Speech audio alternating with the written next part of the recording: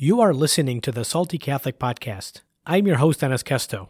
I'm salty not just because Jesus says you're the salt of the earth, but also because I'm salty in the sense that I'm watching the culture shift towards this progressive ideology, and it's becoming more anti-Christian by the day, and it's been slowly destroying our Christian values.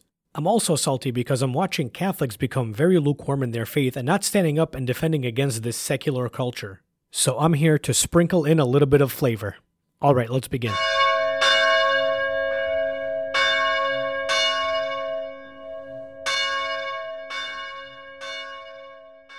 You know what group of people really bothers me? Squishy, soft Catholics who criticize other Catholics that are out there defending the faith just because they're not preaching in a way that they think is appropriate. They see attacks on the church, whether it comes from atheists, Protestants, or even progressive, liberal, secular Catholics, whatever they want to call themselves. And those are the ones that are systemically trying to destroy the church from within. They'll see them talking all their talk, but they want to criticize guys like me for fighting back. And I get this a lot.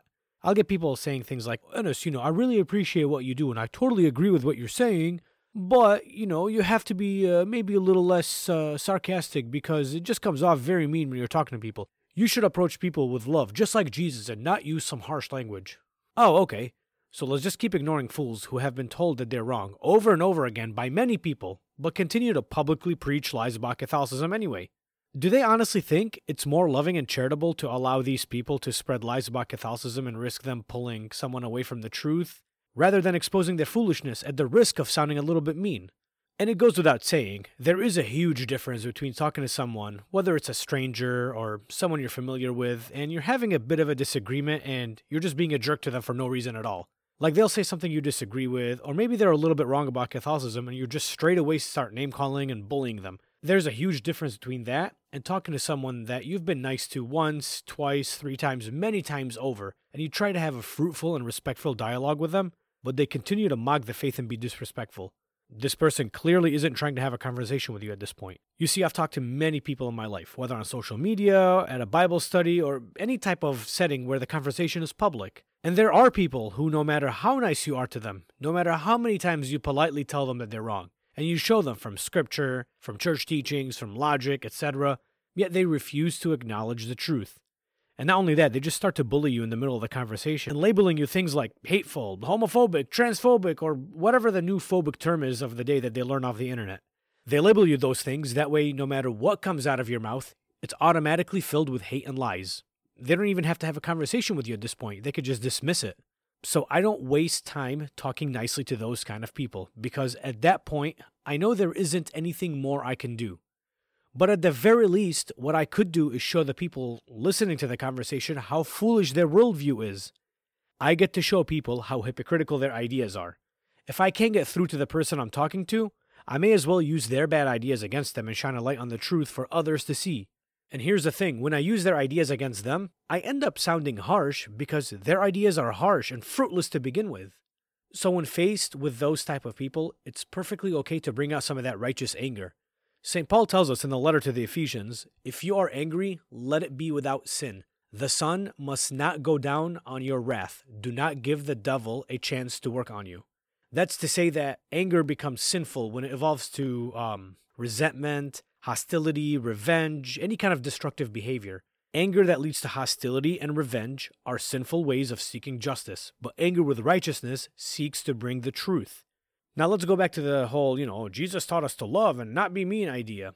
Usually they'll see me talking to someone who's being rude and disrespectful and ignorant, and I get a little bit sarcastic with that person and start using some humor just to show how foolish their ideas are. And all they want to do is focus on the way I speak to that person. Will those same people have a problem with Jesus if he were to say something mean? If Jesus talked the way I talked, would they have an issue with him? Well, but Enes, Jesus was never mean to people. Really? Have you even read the gospel?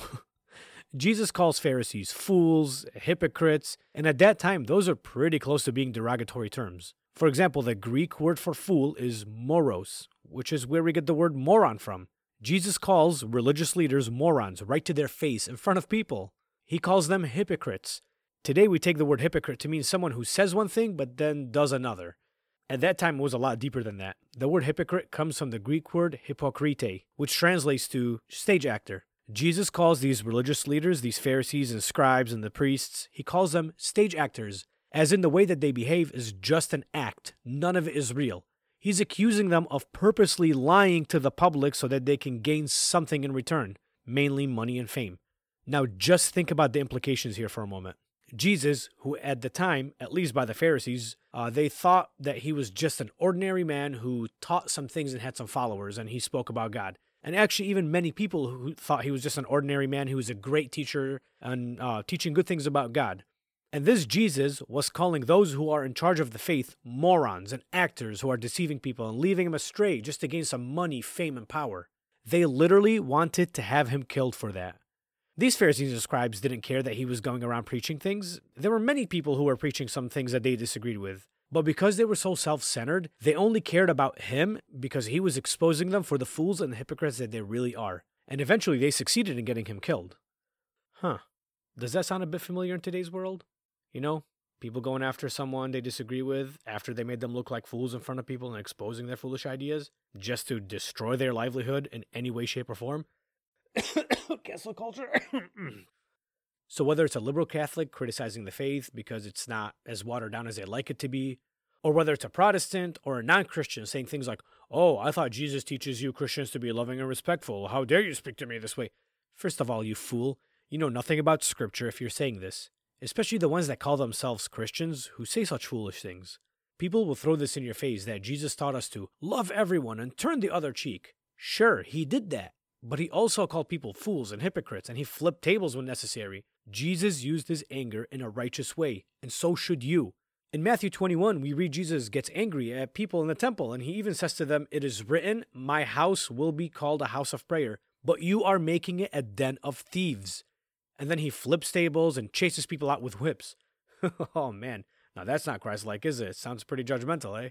Jesus was angry. These people were exploiting the faithful to get them to buy things, exploiting people's belief in God and their willingness to do good in order to fulfill their selfish needs.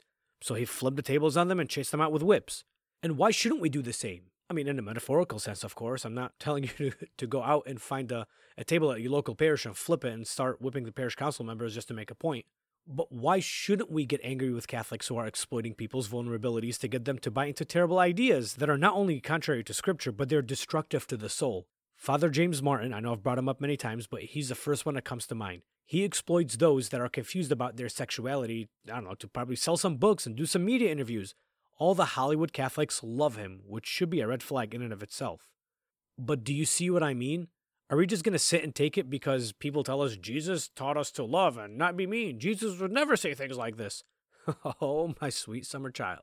We just saw from Matthew 21 how Jesus got angry and called people thieves and flipped tables. And if that's not enough, let me read you Matthew chapter 23, verses 13 through 29.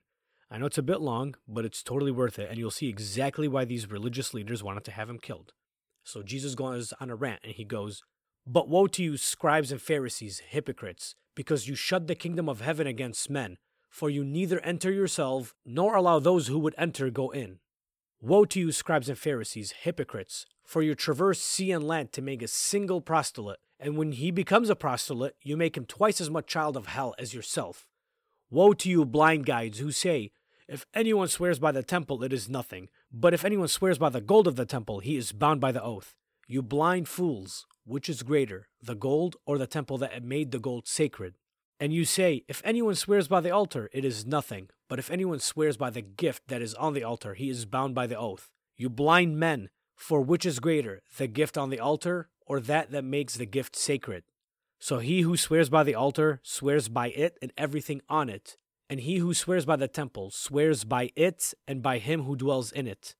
And he who swears by heaven swears by the throne of God and by him who sits upon it.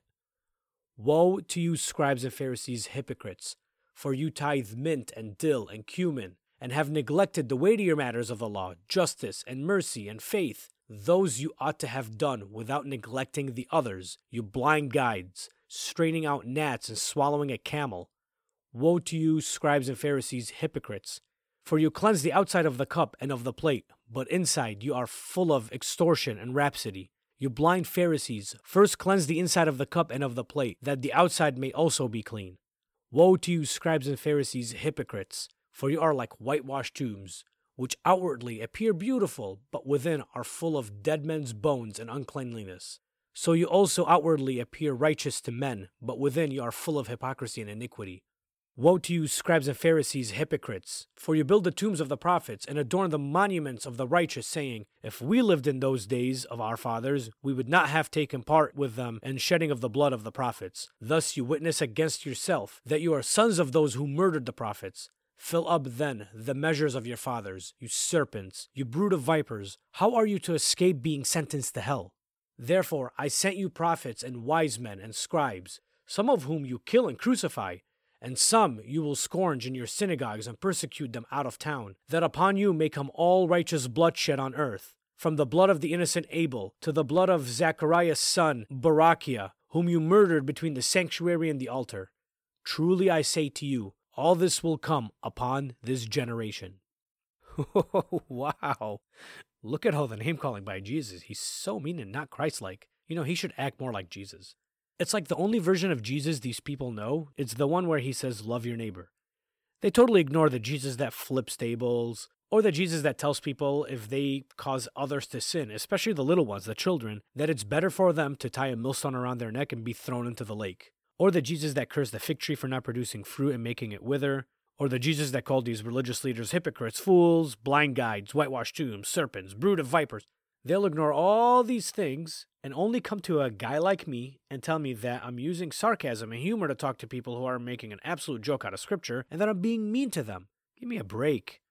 They want to criticize guys like me and many of the speakers within our community for going out there and speaking a harsh truth to people who resent Catholicism in the first place. Now just imagine Jesus today saying things like, Woe to you Catholics, hypocrites, who say you care for all types of life but support abortion. Woe to you priests, hypocrites, who cause confusion among believers by preaching acceptance and tolerance of sinful behavior. Woe to you Christians, hypocrites, who preach to love your enemy but want to destroy the lives of those who disagree with you. I bet if Jesus came today and said those things, you'll have people saying, well, that's just not Christ-like of you. Fools. Anyway, Catholics, please stop being cowards when it comes to preaching the gospel, especially to other Christians. See, what they do is exactly what the Pharisees would do. They take a Bible verse to justify bad ideas, so that when you criticize them, they can accuse you of criticizing the Bible, and they'll be nasty about it. Don't take it on the chin. Well, but Jesus says turn the other cheek. Yeah, he did, but he didn't mean that no matter what somebody's doing to us, we just look the other way, ignore it, and not take any kind of action. He's using it as a hyperbole, because in that same exact chapter, he tells us to pluck out our eye and cut off our arm if they cause us to sin. Do you think he's telling you to do that literally? For centuries now, we've been watching the secular world do its thing. And the more they make sin accessible, the more they destroy the world. They mock us and say that we're overreacting. For example, they laughed at us when we said that legalizing gay marriage will be a slippery slope, that more bad will come of this. And look what's happening. Hypersexualization of children and confusing people about their sexual identity. We said pornography is bad and they laughed at us. But it's been destroying marriages and putting people in depression. Sexual impurity being celebrated. Our kids are being indoctrinated with this crap. All while we just sit back being fooled by the enemy into thinking, oh, I'll just play nice, and if they listen, great, but if not, oh well, what can we do? We don't want to push back too much because, they'll attack us and say mean things about us. Well, guess what? You did that, and they still attacked you, and still said mean things about you, and still made you look like the bad person. So stop it. Fight back. Fight with the truth of the gospel. Use anger righteously for true justice and retribution. And I'm not promoting any violence in any way, but St. Nicholas, good old Santa Claus, he punched a dude named Irenaeus in the face in the Council of Nicaea just for being a heretic. True story, look it up. So express your anger righteously, just maybe with a little less punching. But don't be afraid for what the world will do to you for speaking the truth with righteous anger. Jesus was killed because of it. The worst that will happen to you is someone will call you a mean name and kick you off of social media. Stop being silent and speak up. And if you're too afraid to do that, then for God's sake, don't stop others from doing it, you fool. Okay, I'm calm, I promise. But that brings me to the end of the episode. Thank you for tuning in. Please make sure you keep me in your prayers as I always keep you in mind. I love you guys so much and thank you for your support. But please don't forget to also check out and support our other ECRC podcasts. We have the Catholic Avengers by Jeff and Pilar, and we have the Right to be Catholic by the whitewashed tomb that is Sean AR. I love you all. God bless you all. and be salty.